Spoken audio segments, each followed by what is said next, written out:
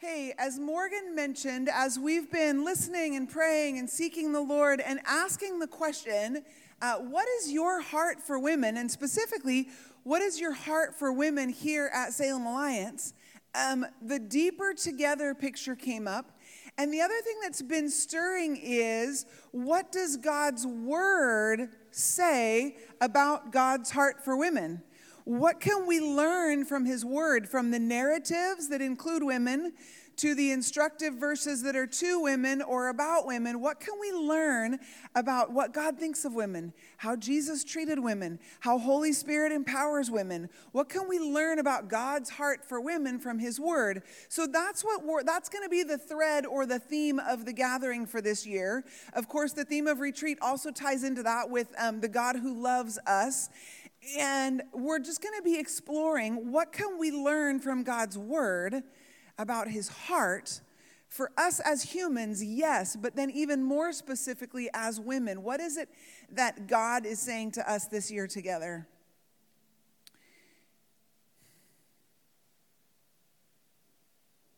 I think that our world is so polarized right now on so many things.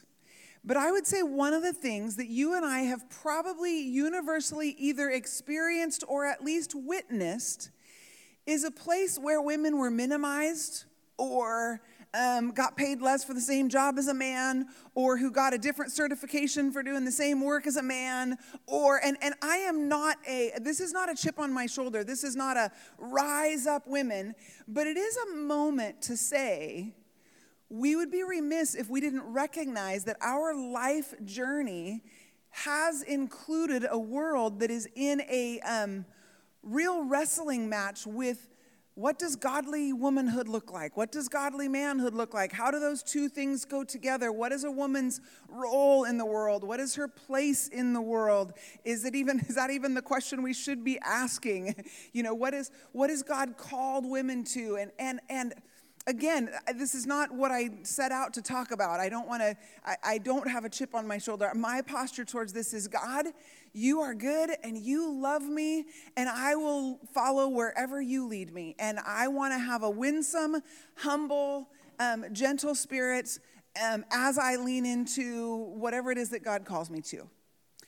But as we look at God's heart for women, I think part of what we're going to be peeling back is some of culture's expectations, or the things that maybe even are under the waterline in our own lives that we didn't even realize there was a layer under there, that maybe we thought that God thought women were second-class citizens because of the way it kind of plays out. And as we explore this together and we see his goodness and his richness and his love and his grace and his mercy, I think it's going to help us sink into his love and rise up with his empowerment. Not in a rise up women, but in a rise up into the kingdom that God has called you into. So that's what I'm excited about this year. And where I want to start is actually really simply in the genealogy of Jesus. As I began to look through, okay, so where in the Bible do we see God talking to women? Do we see women who are in the stories, who are the protagonists of the stories? Where do we see God at work intersecting with women in the lives of the people in the Bible? And this was one of them that I came across, and as I was reading through it, and some of this is not going to be new to any of you, and for some of you it might be the first time you've heard this. I don't know. But it's this fascinating thing that in the genealogy of Jesus, so I'm in Matthew chapter 1, and it's when they are explaining that from Adam to Jesus, who everybody's father was. There's all these generations of, and so had this son, and this son had this son, and this son had this son, and this son had this son, and all the way down to Jesus, which is very appropriate for the patriarchal culture that Israel was, that they would be naming the route of the genealogy through the fathers.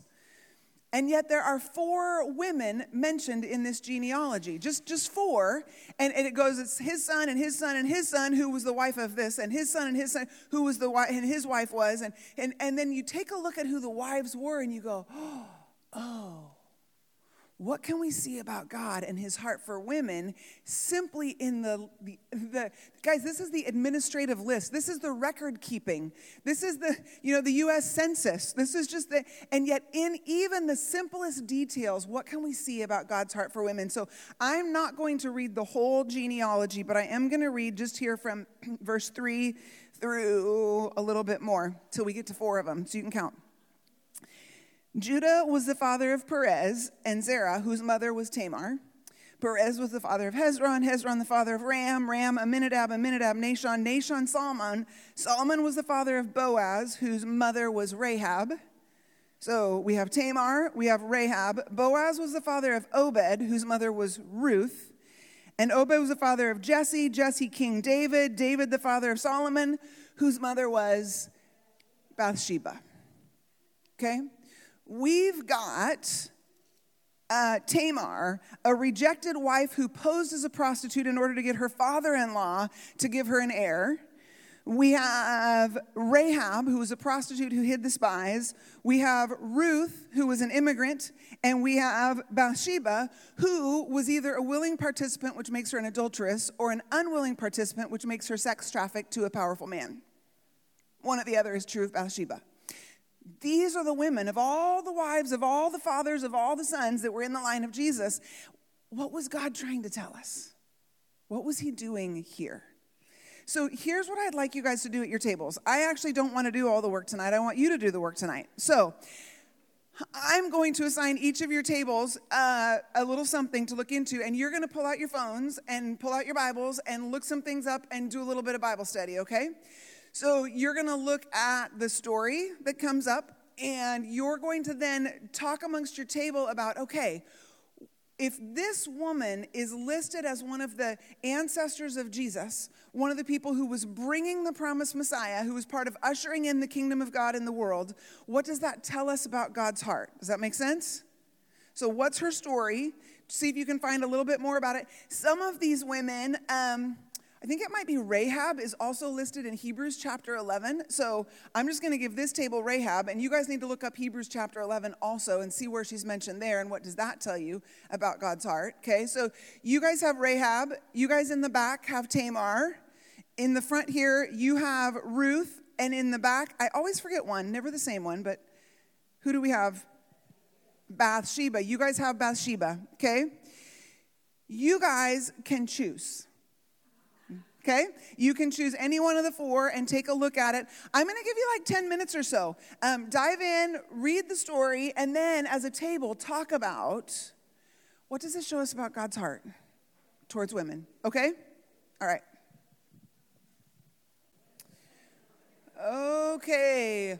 We're going to come back here for some table summaries so that you can teach each other. Which is the best way, right? We learn the most when we have to dive into it to try to share with others. So I actually threw a curveball at this table, and I asked them to kind of consider just the whole genealogy and why did it matter that he named women in the genealogy. And it sounded like they were having a great conversation, and they laughed pretty hard when they heard me say they needed to summarize it. I think that's what I heard a laugh about, maybe not. Anyway, Morgan, why don't you come on up here with that microphone, and would one of you kind of tell us what you talked about up here as far as what does it say about God's heart that these women were named? Rhoda's got it. Thanks, Rhoda. So we kind of talked about the redemption. Mm-hmm. All of these women had some yuck in their life, but they were included in Jesus' story and lineage because God redeemed them. They're pretty special women because the fact that they were named. I looked up the meaning of genealogy, and you get all kinds of definitions, but one of them talked about pedigree. And so if you're looking at pedigree, there's usually purebreds, and they're very quality animals, and I'm not comparing us to animals, but they're very special. And so we're like, these women that were included in God's genealogy are significant and in there for a reason, and pure and lovely. And what else did we talk about? Culture, and and that these women were in situations that were difficult, and yet that whole redemption piece, where God redeemed them, and pretty significant to be in the lineage of Jesus. Yeah, thank you. And then we'll pop back here, since I let you guys have your choice. Tell us who you chose and what you talked about here at your table. Sure. We chose Ruth, and just discussed what we knew and remembered about her being an outsider, having a great deal of loss, chose to stick by her mother-in-law's side, leave what she knew. Susan pointed out during a time where there was no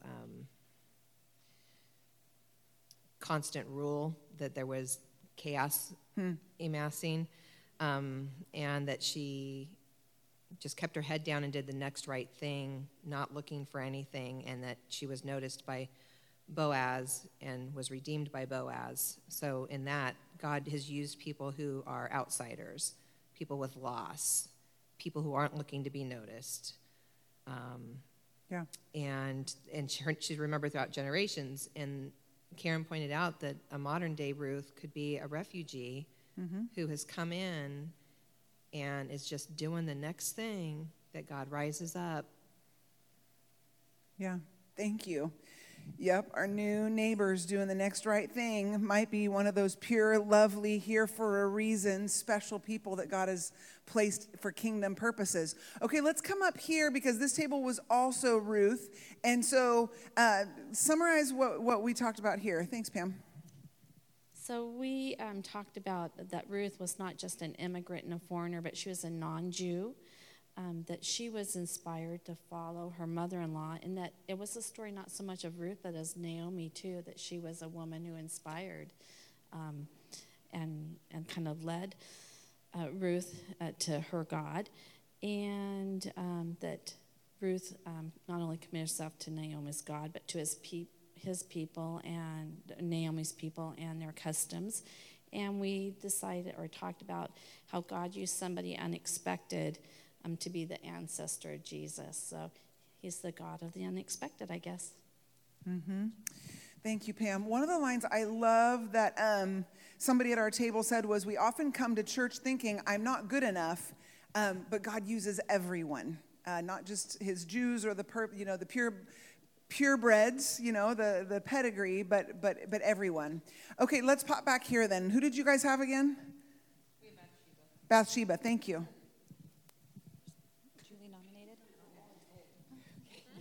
Julie just got elected, I think. I think I did. I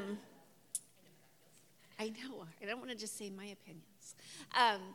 One of the things I thought, and I think a couple of people agreed with me, that they were named. Being given a name and a place of your own in that day is important. And though she was there as an heir, Solomon was her heir, it was herself that was named, more than just Solomon coming after. And there's so many other women, right, that were also part of this process. But she got a name, and in the story, Melissa mentioned, Bathsheba doesn't really take much place. Things are happening to her, and she doesn't have much voice. And I think we've all found ourselves in those places of like, well, this is just what's happening, and I have to go along with it because I really don't have choice. And here she is given name and place, which I think is beautiful. Yeah, okay. So a woman who didn't have much choice given a name, and a woman, Ruth, who had all choice, was encouraged to go back to her home and made a choice. I like this. Okay, back here.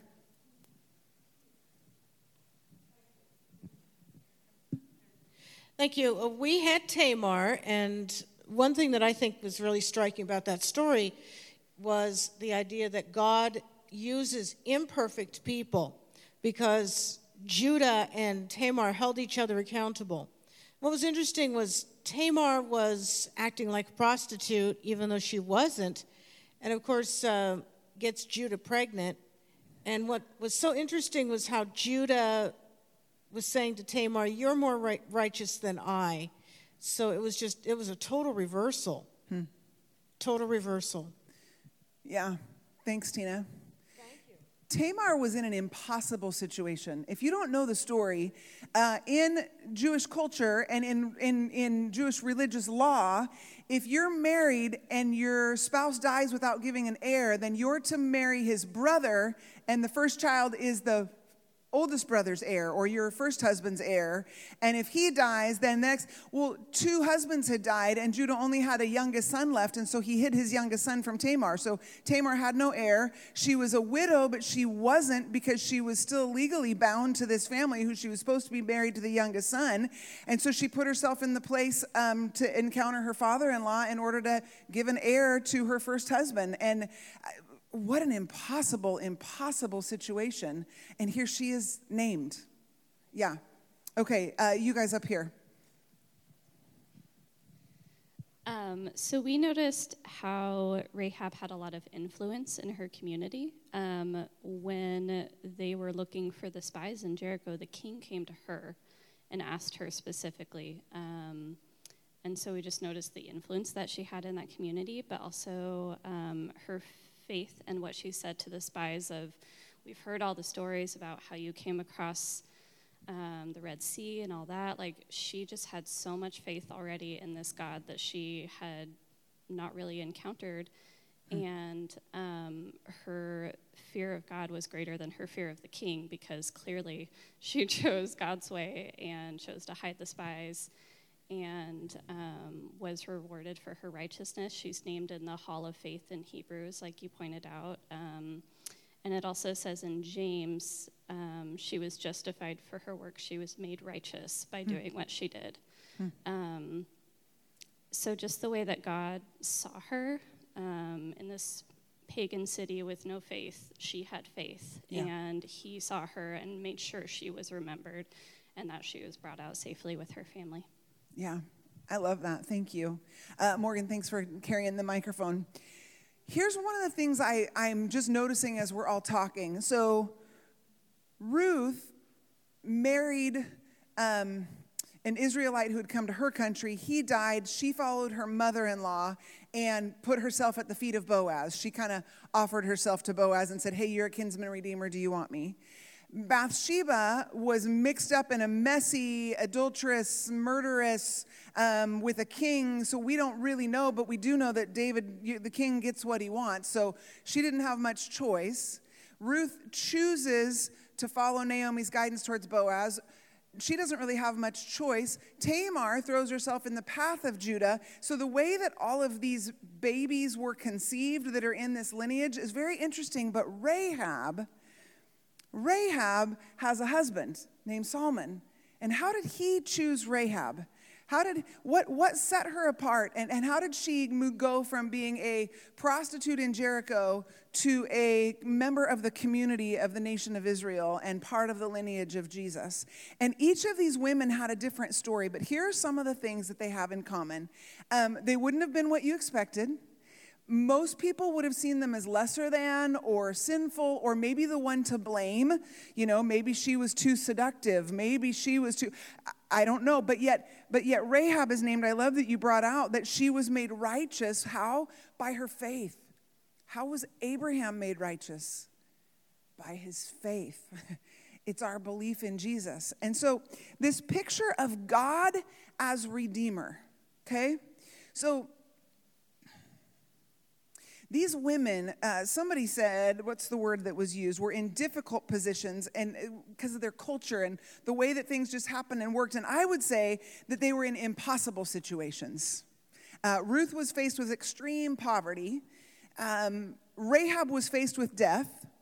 Tamar was faced with a lonely old age, and Bathsheba was just faced with, what in the world do you do when your king kills your husband because he took you as his own wife? I mean, these women were in impossible situations, and yet they gave birth to a son who gave birth to a son who gave birth to a son who gave birth to a son who eventually became the Messiah.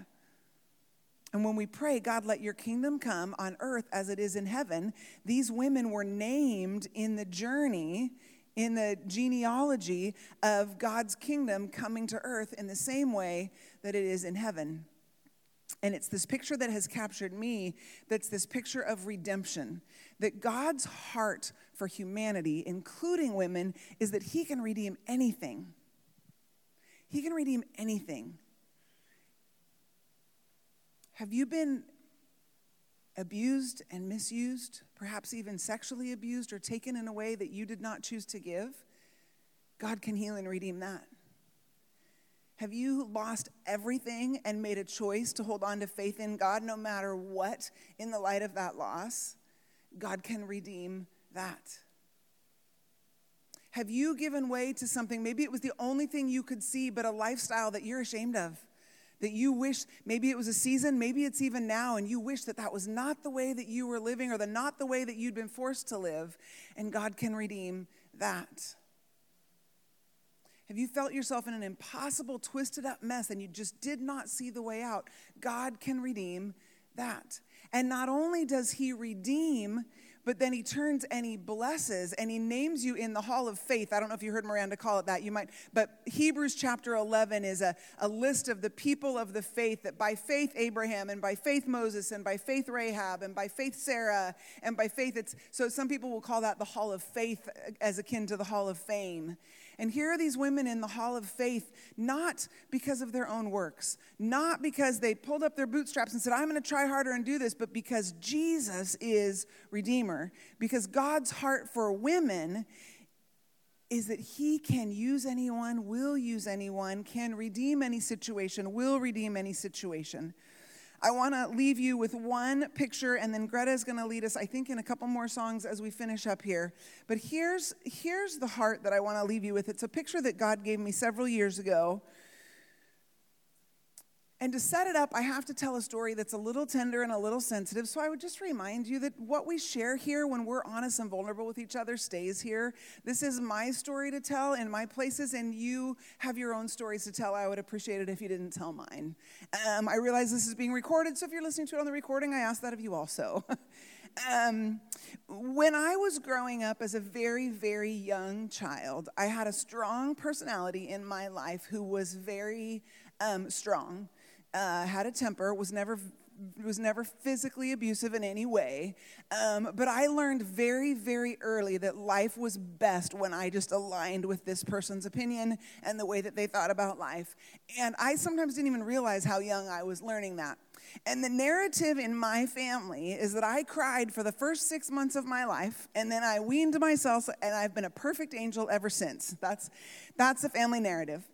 And there's another family narrative about a person who was listening to me cry during those 6 months and stood over my crib one night and thought, I've always just been horrified by this, but I could kind of picture how somebody could shake their baby to death because I just need her to be quiet.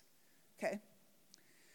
So you hear these stories growing up and you don't think much of it. And then you start going to counseling, and then you start leaning into healing prayer, and then you start understanding what the layers of life are, and you realize, oh, as a very young infant, I understood that there was something that I needed that nobody in my world around me could give me. There was some need, some emotional need to be met that was not being met, that I didn't know how to get except to cry. And at some point between 6 and 8 months, I just decided that it just discovered that it wasn't going to be met, and I better just get used to life without it. And then there's the second story of this person in my life recognizing, boy, I would never do this, but I understand how someone could be tempted to this when this baby just will not quit crying. And so I was praying one time about this narrative in my life of, God, what is this baby in this crib, this person of influence who's very angry and very frustrated and who's feeling out of control themselves? What's the eye contact that's happening there? What's the nonverbal cues? What's the baby receiving from this place of kind of anger and frustration and out of control? And God gave me this picture.